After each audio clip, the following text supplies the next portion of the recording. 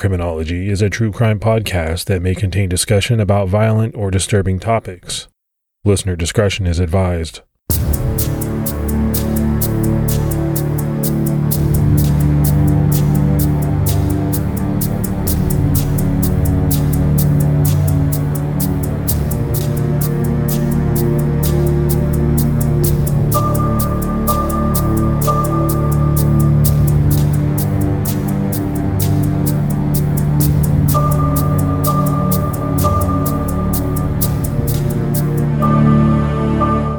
Hello, everyone, and welcome to episode 119 of the Criminology Podcast. I'm Mike Ferguson.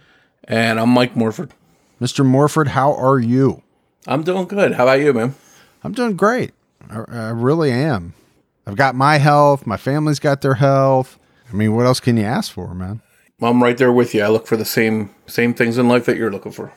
Morph, we continue to see some great Patreon support, so let's give our shout-outs. We had S. Vidya, Trish Ramey Neal, Lacey Valentine, Beatrice Vasquez, Eileen Heaney, Lynn Powell, and Tegla Ionut. So thank you all for the tremendous support.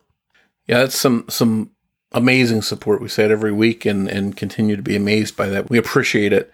If there's anyone out there that would like to support Criminology on Patreon, they can do so by going to patreon.com/criminology.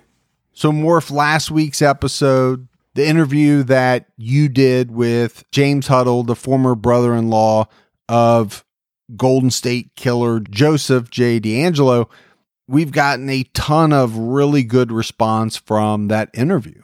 I think, number one, people just cannot get enough information, right, about the Golden State Killer, DeAngelo, his earlier crimes, all of that. I mean, he continues to fascinate people.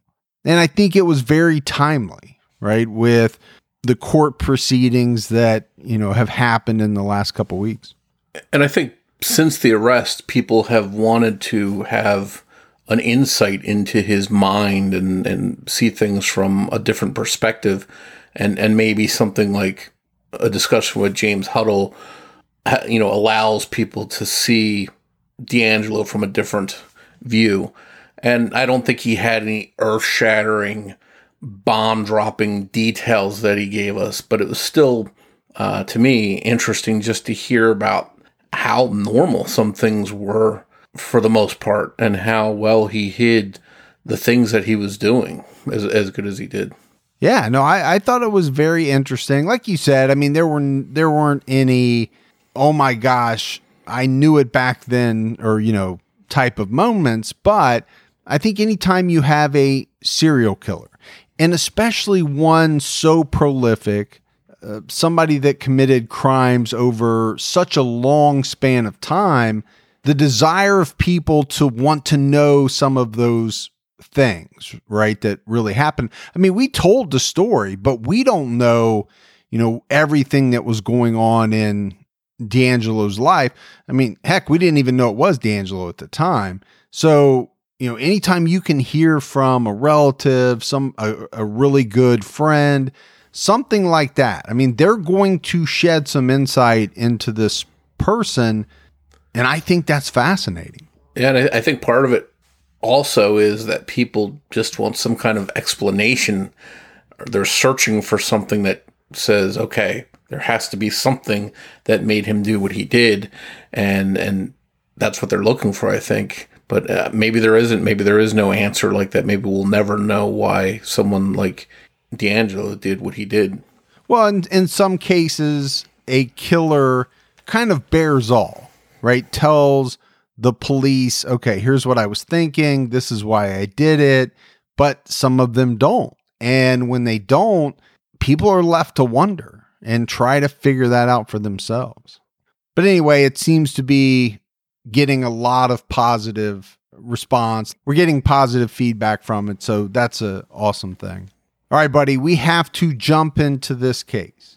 We're talking about the Osage Native American murders, which were a string of murders of tribal members in Osage County, Oklahoma, between 1921 and 1926.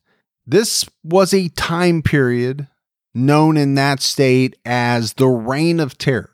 At least 60 wealthy, full-blooded Osage Native Americans were murdered over land rights. Of the many victims, 5 were from the family of Molly Burkhart, a wealthy, full-blooded Osage Native American. A massive investigation and the takedown of a powerful and influential man ended the murders.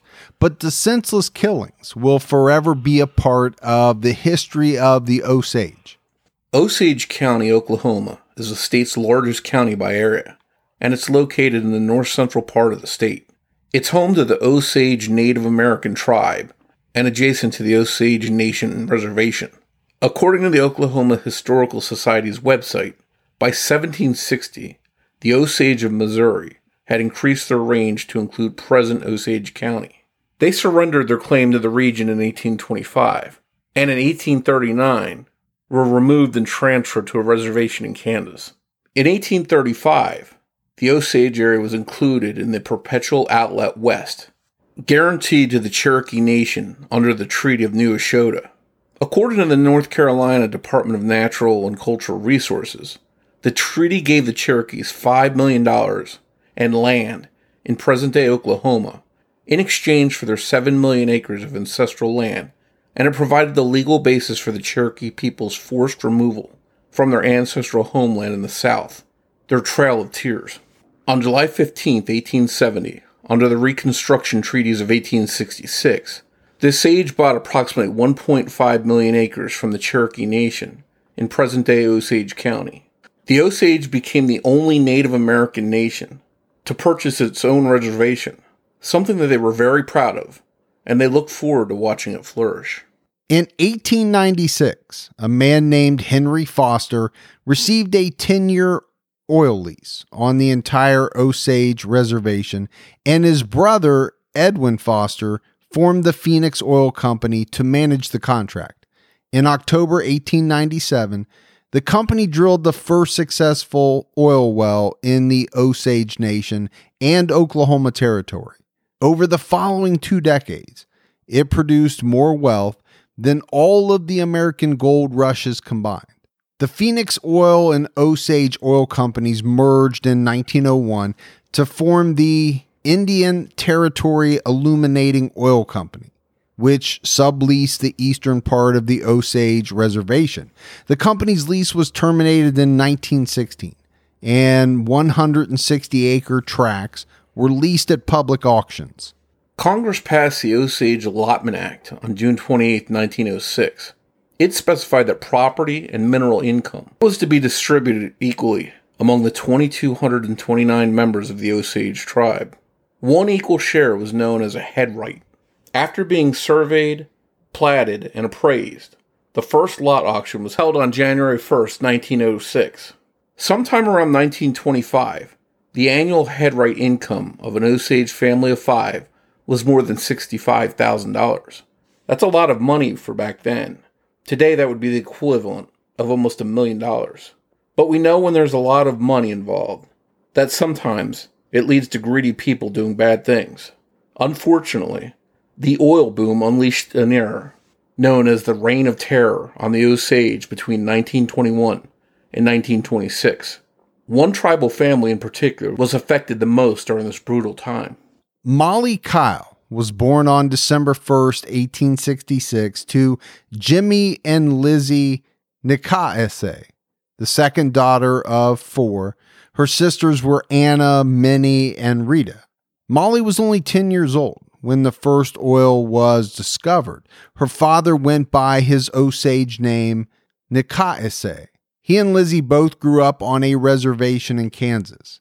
The couple married in 1874 and settled in Gray Horse, Oklahoma. A trader later started calling Nikaese Jimmy, and soon after, so did other traders, and eventually it replaced his Osage name. The same happened with his daughters.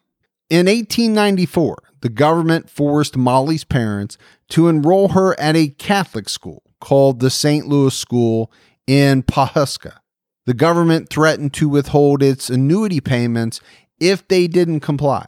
Molly had to stop wearing her Native American outfits at the school, and instead she was forced to wear a plain dress.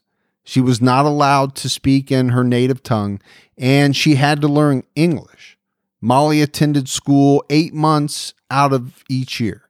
Molly and her family each received a headright. Headrights could not be bought or sold. They had to be inherited. Unfortunately, this also made killing a deadly but straightforward way to gain control of a headright. In 1917, Molly married Ernest Burkhart, the son of a poor Texas cotton farmer and nephew of a prominent, domineering cattle rancher named William K. Hale, who was known in Osage County as King of the Osage Hills. Ernest was white, and all of Molly's sisters also married white men, which back then wasn't common or accepted by many people. By 1921, Ernest and Molly had 2 children, Elizabeth and James. The family lived in a beautiful home in Greyhorse and was well off financially. Molly owned several cars and had many servants. After Molly's father died in 1913, her mother, Lizzie Kyle, moved in with her and Ernest. Molly's sister, Minnie, died after a brief illness in 1918. Minnie's husband, Bill Smith, later married Minnie and Molly's sister, Rita Kyle. The reign of terror began with the murder of Molly's oldest sister, Anna Brown.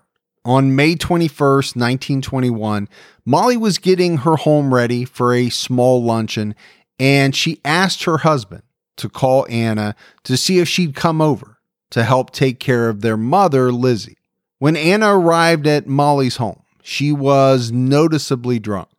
Anna had once been married to Oat Brown, who owned a livery business, but he was often physically abusive to Anna, and the couple eventually divorced. But the breakup led to Anna's excessive drinking at the local bars. Guests had started arriving at the luncheon, and Molly was not happy with her sister's behavior.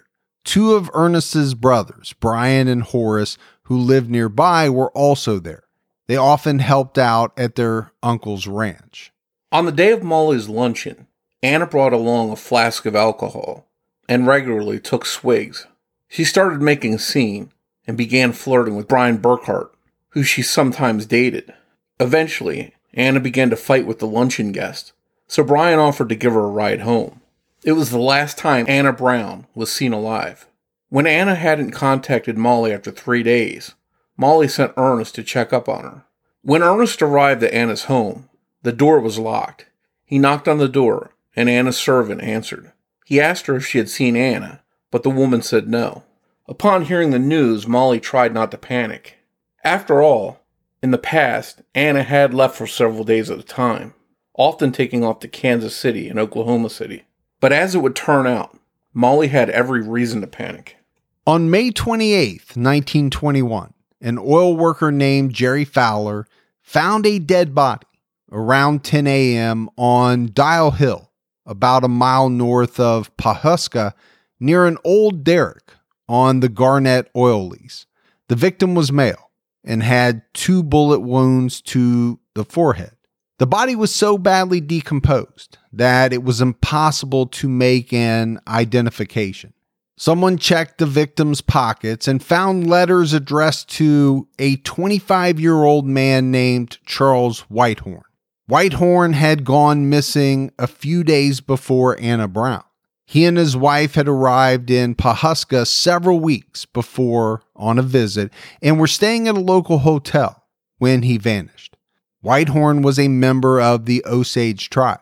The body was taken to a local funeral parlor for an inquest. Around the time Whitehorn's body was discovered, 2 men, J.M. Robinson and Andy Smith, and one of the men's teenage sons were squirrel hunting near 3 Mile Creek, several miles northeast of Greyhorse. The son shot a squirrel and went to retrieve it. That's when he suddenly screamed for his father. The boy had found a dead body near the edge of the creek. The bloated corpse appeared to be of a Native American woman. She was lying on her back with her open eyes staring up at the sky. An empty whiskey bottle lay next to her on the ground. The man ran to get help, but couldn't find any lawmen. So they went to Scott Mathis, a local man who owned the Big Hill Trading Company, and they told him about their discovery. Mathis rounded up several men and headed to the scene to assist in retrieving the body. Because of the condition of the body, identification was impossible, but everyone there wondered if the woman was Anna Brown. They contacted Molly Burkhart to come and see if the victim was her sister. Molly and her husband Ernest, her sister Rita, and Rita's husband Bill Smith showed up at the scene.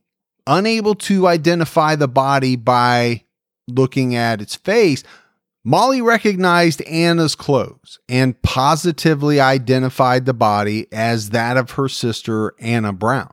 Anna's body was hoisted into a wooden box. At the scene, Judge H.E. Wilson, who was acting as coroner, impaneled a jury and handpicked the jurors from among the white men at the location of Anna's body. These men had to determine whether Anna had died of natural causes or by way of a homicide. 2 doctors who were brothers, James and David Shawn, performed the autopsy on Anna's body while it rested inside the wooden box. Remember, this is the 1920s, a far cry from the controlled, sterile environment that this type of examination would be done in today. They examined her clothes for tears or stains, but found nothing. Humidity and decomposition made it virtually impossible to determine the time of death. But they estimated Anna had been dead between 5 and 7 days. The brothers then examined Anna's head and found a bullet hole in the back of her skull. The bullet had entered just below the crown on a downward trajectory. Based on the evidence before them, they felt that Anna Brown had been murdered in cold blood. When the Shawn brothers cut into Anna's brain to retrieve the bullet for evidence, there wasn't a bullet there. The local sheriff, Harv Fries, and his men searched the area where Anna's body was found, but they never found the bullet. Someone did find one of Anna's earrings and returned it to her family. In a separate examination, the Shawn brothers were able to retrieve 2 bullets from the skull of Charles Whitehorn and determined that they most likely came from a .32 caliber pistol. Authorities were hoping to see if the bullet that killed Anna Brown matched the bullets that killed Charles Whitehorn. Authorities now had 2 murder victims who were Osage and wealthy. Some felt that the murders had to be connected. It made sense because if not, they thought, okay, this would be a huge coincidence that the victims went missing around the same time and their bodies were found the same day. Because Anna had divorced her husband, her head right went directly to her mother, Lizzie, who had also inherited the head rights of her late husband, Jimmy, and her deceased daughter, Minnie. Molly tried to get the authorities to investigate her sister's murder, but her cries fell on deaf ears, because no one seemed to have concern for 2 murdered Native Americans. But even if they had shown interest in investigating Anna's murder, it would have been nearly impossible to solve. There were no eyewitnesses, no physical evidence, and the location of the bodies had been trampled on by several men who likely contaminated any evidence that may have been left behind. By July 1921, the Justice of the Peace had closed his inquiries into Anna Brown's murder and stated that her death was at, quote, the hands of parties unknown. He said the case would remain closed unless new facts or evidence came along. Molly and her family had lost so much in a short amount of time. Their pain was unbearable, but sadly, their loss did not end with Anna's death. On July 17th, 1921, Lizzie Kyle passed away. Even though she had been ill, her death was quick and completely unexpected. Molly's brother-in-law, Bill Smith, was the first to become suspicious of the deaths in the family. His first wife, Minnie, died unexpectedly, like Lizzie, in 1918. Now, Anna and Lizzie were dead as well. Something wasn't right, was what Bill Smith was thinking. He just had no way of proving it. Hey folks, we want to introduce you to the game June's Journey. If you haven't played this, you don't know what you're missing, it's so much fun. For you amateur sleuths, it really brings out the inner detective because it's all about finding clues and solving mysteries. You get to play as June Parker and search for hidden clues to uncover the mystery of her sister's murder. You have to use your observation skills, solve mind-teasing mysteries. I love the graphics on this game. I love the hidden object aspect of it. It's full of mystery, danger, and even romance. You can even customize your very own luxurious estate island. And you can chat and play with or against other players by joining a detective club. You'll even get the chance to play in a detective league to put your skills to the test. So, escape reality and immerse yourself in the world of June Parker while you travel back to the glamorous 1920s. I've been playing this game for a couple of years now, and it's a great escape from everything that goes into putting out the podcast. Discover your inner detective when you download June's Journey for free today on iOS and Android. Isn't it amazing that we live in a world where you can get anything you need when you need it right to your door? With DoorDash, you can get pretty much anything. And whether you're sick and you don't feel like getting out of the house, DoorDash has you covered. Maybe you're at a party and you run out of alcohol or ice or something like that, but you want to keep that party going. You need a little assist. DoorDash has you covered. Sometimes my wife and I, we just don't feel like making dinner. We're tired. We want to watch a show. That's when we hit DoorDash. DoorDash makes it easy to get the food that you want without all of the hassle. And I'm always amazed when I go on DoorDash by the selection. Whether you're in the mood for fast food or something a little fancy, maybe a nice steak. I know around me, they have just about everything. The hardest part for my wife and I is deciding on what we both want. That's the only trouble we ever have. DoorDash, your door to more. Download the DoorDash app now to get almost anything delivered. Must be 21 and over to order alcohol. Drink responsibly. Alcohol available only in select markets. Frustrated with the local authorities, Bill took it upon himself to investigate the Kyle women's deaths. Lizzie's brief illness was a mystery, and doctors couldn't pinpoint what caused it. Bill believed someone had poisoned the matriarch, and he was pretty sure all 3 deaths were connected in some way to the Osage's subterranean oil reservoir. Bill Smith went to the authorities with his suspicions in Lizzie's death, but by August 1921, authorities hadn't looked into it, nor had they made any progress in Anna's murder. The families of Anna Brown and Charles Whitehorn offered a $2,000 and $2,500 reward, respectively, for information leading to the killer or killers. William Hale, whose nephew had married into the family, came forward and promised his own reward, and was quoted as saying, "We've got to stop this bloody business." The estates of Anna Brown and Charles Whitehorn hired private investigators and federal agents, led by Agent John Berger, were sent to Osage County. For nearly 2 years, they investigated the murders. Their chief suspect in Anna's death was her ex-husband, Oat Brown. Investigators tried locating him in Ponca City, 25 miles northwest of Greyhorse, but he had gone to Perry, Oklahoma. So the investigators took a train to Perry, where Brown's father lived, but he wasn't there either. Then they heard he was in Pawnee County, so they traveled there. They found him living with the woman he had married after Anna's death. While one agent, known only as Number 46, tried getting information out of Brown, another agent, known only as Agent Number 28, talked with a young Native American woman. She told him that a woman named Rose Osage had admitted to her that she had killed Anna Brown after Anna tried seducing Rose's boyfriend, Joe Allen. Allen denied a romantic relationship with Anna. The woman later admitted she lied about this conversation with Rose. Investigators eventually ruled out both Rose and Joe in Anna's murder. Investigators also concluded that Oat Brown did not kill his ex-wife. The private investigators then moved on to a possible suspect named Bill Smith, Molly and Anna's brother-in-law, mostly because he had married Rita shortly after Minnie's death, and that looked suspicious to them.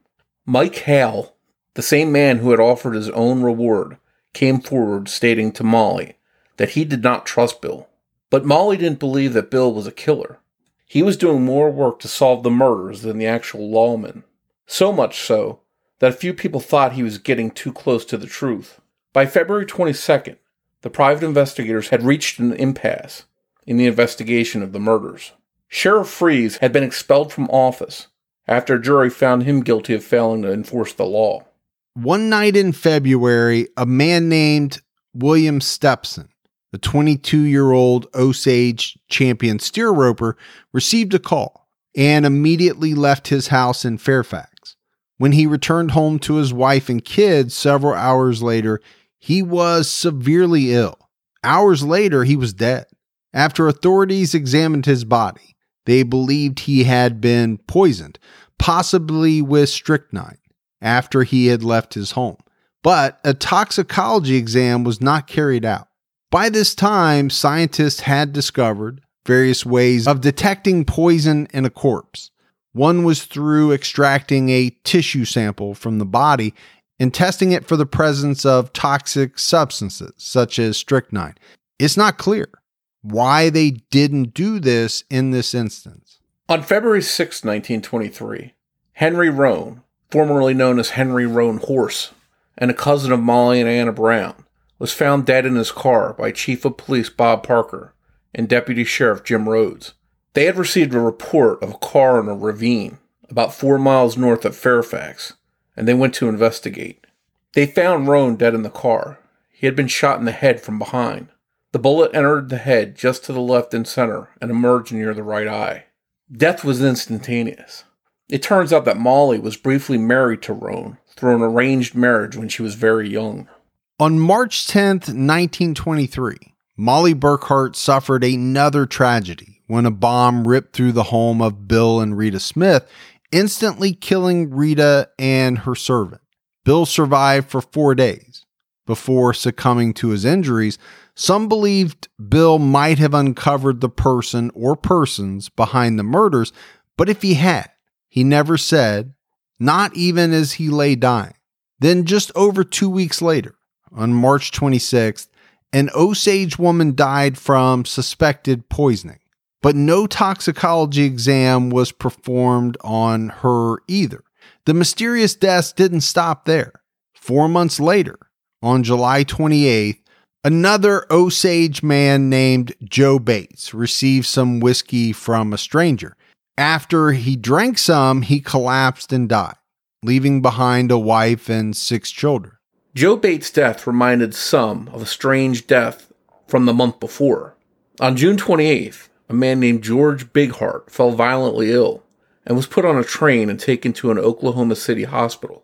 Doctors suspected George had ingested poisoned whiskey. After learning he may have been poisoned, George contacted his attorney, William Vaughn, and asked him to come to the hospital right away for an urgent meeting, and Vaughn agreed to come. When he got there, George told him he had suspicions about who had committed the murders and had implicating documents to back up his claim. George died the following morning. His attorney, Vaughn, immediately after talking with George, boarded a train that night to return to Pawhuska. Early the next morning, the porter went to wake up Vaughn and let him know the train had pulled into the station, but Vaughn had disappeared. His body was later found with a crushed skull on the railroad track near Pershing, Oklahoma. Investigators felt that whatever information George shared with Vaughn got him killed. By August of 1923, after the alarming death toll, the Osage people and their leaders demanded a thorough investigation into the murders and mysterious deaths. The Osage Tribal Council passed a resolution seeking the Justice Department's help. Several Osage convinced a wealthy white oil man named Barney McBride to travel to Washington, D.C.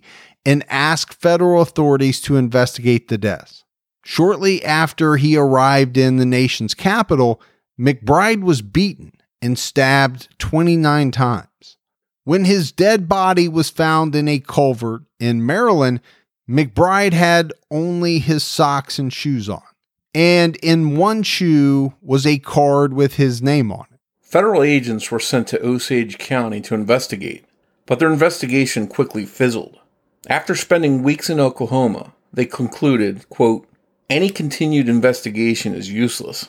By November 1923, the investigation had stopped, but authorities were convinced that the murders were connected, with the exception of Charles Whitehorn's death. In a January 1925 article from the Pawnee Courier-Dispatch and Times-Democrat, County Attorney-elect C.K. Templeton said, Whitehorn was undoubtedly killed during a drunken brawl, but the murder of Anna Brown, the blowing up of the Smith home, and the murder of Roan Horse was part of the plot. In 1925, Tom White, a special agent in charge of the Bureau of Investigation's office in Houston, was summoned to Washington, D.C. by a young J. Edgar Hoover, the new director of the Bureau. It wasn't until 1935 that the name changed to the Federal Bureau of Investigations. Hoover ordered White and his team to Oklahoma to investigate the Osage murders, and he put White in charge of the Oklahoma City office. White and his team of agents spent 2 years working undercover in Oklahoma investigating the murders. Through the investigation, White heard from a number of people that William Hale was responsible for the killings, but proving it was extremely difficult. William Hale did have connections to the case. He was the man who had come forward offering a reward. He was also the uncle of Molly's husband, Ernest Burkhart. Witnesses who could implicate White ended up dead. The agents felt that men in the area, including some lawmen, were part of Hale's criminal network. Any evidence they gathered was merely an unsubstantiated rumor. Eventually, though, White and his team earned the trust of some of the locals and members of the Osage who began opening up. The investigators discovered that Hale had persuaded his nephew, Ernest Burkhart, to marry Molly Kyle, a full-blooded Osage. Investigators theorized that Hale then arranged for the murder of her family so he could cash in on each family member's head rights and insurance policies. Molly Burkhart was the only one left standing in his way. By the time investigators had figured out who was behind the murders, Ernest had already started slowly poisoning Molly. On January 8, 1926, William Hale, Ernest Burkhart, and John Ramsey, Hale's hired hand, were arrested in the murders of Henry Roan and the Smith family. On April 30th, investigators arrested Ernest's brother, Brian Burkhart, and Kelsey Morrison, another criminal hired by Hale, for Anna Brown's murder. Brian confessed to aiding in Anna's murder and turned state's evidence, and he was never convicted. On May 18th, 1926, Morrison confessed to Anna's murder. He was later convicted and sentenced to life in prison.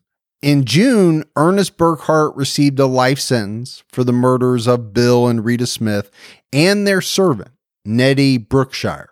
He was paroled in 1937 and pardoned by Governor Henry Bellman in 1965. Ernest lived to the age of 94. He passed away in 1986.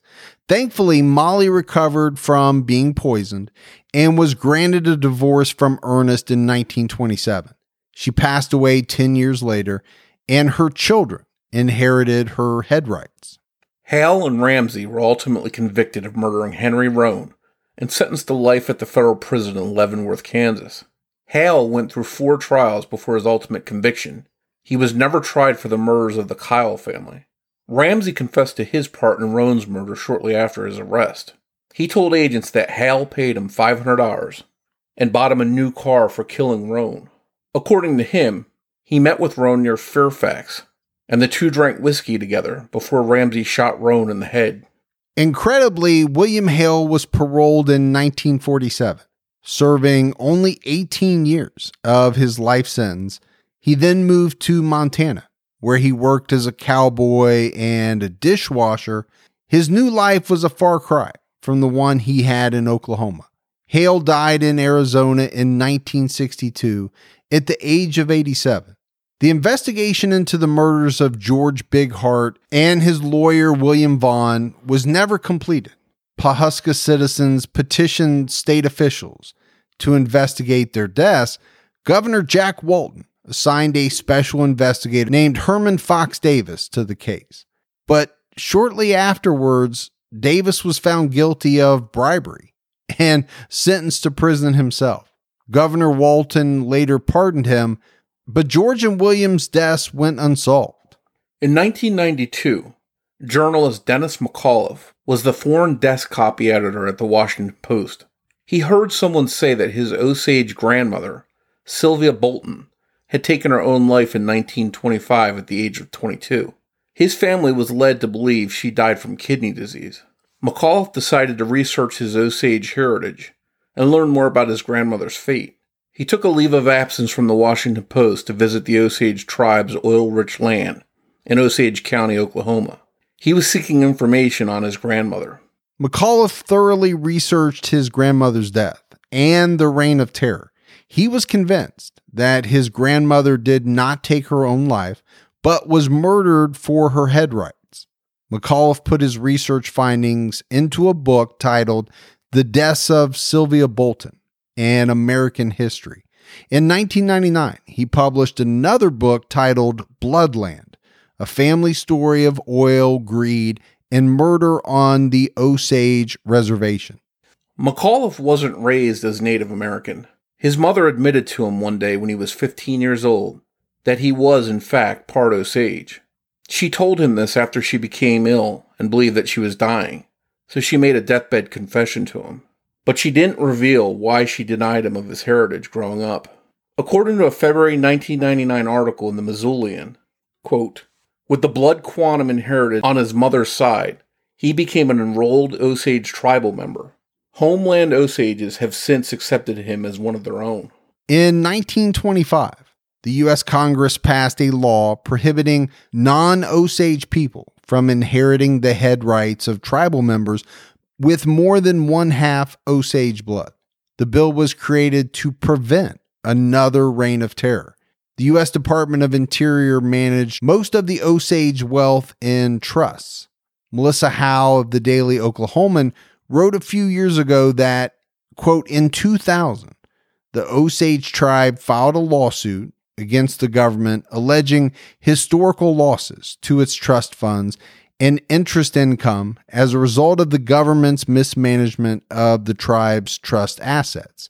Over a decade later, in 2011, the Department of Interior settled with the Osage for $380 million. The law firm that represented the tribe said it was the largest tribal trust settlement in U.S. history. The Osage Native American murders have been featured in many books. The most recent is the book, Killers of the Flower Moon, The Osage Murders and the Birth of the FBI, written by Lost City of Z author David Grann. And the case will soon be featured on the big screen, and it's set to include a collaboration between Martin Scorsese, Leonardo DiCaprio, and Robert De Niro. Wow, Morph. I mean, you don't really get, three much bigger names than those three people. You would think with names like that, it's going to be a very big movie. Yeah, I've been looking forward to seeing it ever since I read that they were going to do this film together, and I know things, because of what's going on, have been delayed, so I don't know when this will actually come out, but I'm looking forward to it. To me, Morph, this is a case that is both extremely interesting, but also extremely sad. The one thing that really jumped out at me as we were going through this case was the wealth that some of these Osage had accumulated. I mean, you're talking in today's dollars, $1 million or more. I mean, these were wealthy people. And I think anytime you have that, right? Money is such a motivating factor when it comes to people committing crimes. We know it is. You're going to have people trying to figure out a way to get their hands on that money. And I think that's where the sad part of the case comes in. How many people lost their lives because some greedy individuals wanted to get their hands on their money? I think it goes to show that almost 100 years later, a lot of murders still boil down to money, plain and simple. It's really sad to see the Osage people that had to endure all these years of violence, especially that one family that it was especially hard hit by the evil plans that these people had. But yeah, I think that was one big takeaway, right? So much loss within one family. And then I think the other thing that really jumped out at me, and it's tough, is the fact that, yes, these cases were investigated, but as we talked about, in some of these, it seemed as though, okay, the investigation might have been a little on the light side. Maybe people didn't care as much because the victims were Native American. I mean, I got that sense. How about you? Yes, if this had happened in a predominantly white area where there was a lot of wealthy people in the same income caliber, I think there's a very good chance that there would have been an all-out attempt and efforts to solve these murders. And I think that's one thing that, gets pointed out, especially in some of the older cases that we cover, but even with some of the newer cases, it's hard not to see the differences in how some cases are handled. There's no way to sugarcoat it. And hopefully that won't always be the case. Hopefully there'll be a way to put everyone on neutral ground so that everything gets handled properly and that every murder is investigated the same way, regardless of who the victim is.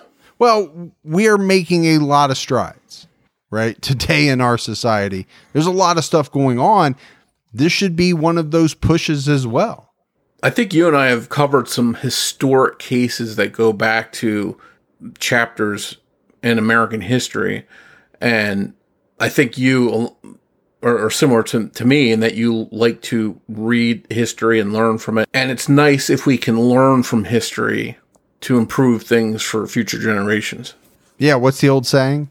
If you don't learn from history, you're doomed to repeat it. Is that the saying? Yeah. It's so true. And why are we not taking these things that have happened in the past? You look at them, you see it's not right. So, okay, let's not do that again. It seems like such a simple concept, but I know it's not quite that easy. But that's it for the case of the Osage Native American murders. Thanks goes out to Debbie Buck at TrueCrimeDiva.com for writing and research assistance in this episode. If you haven't done so, take a minute, go out, give us a 5-star rating if you love the show. Keep telling your friends about the podcast. If you want to find us on social media, we're on Twitter with the handle at CriminologyPod. You can also find us on Facebook by searching for Criminology Podcast or joining our Facebook discussion group, which is Criminology Podcast, Discussion and Fans.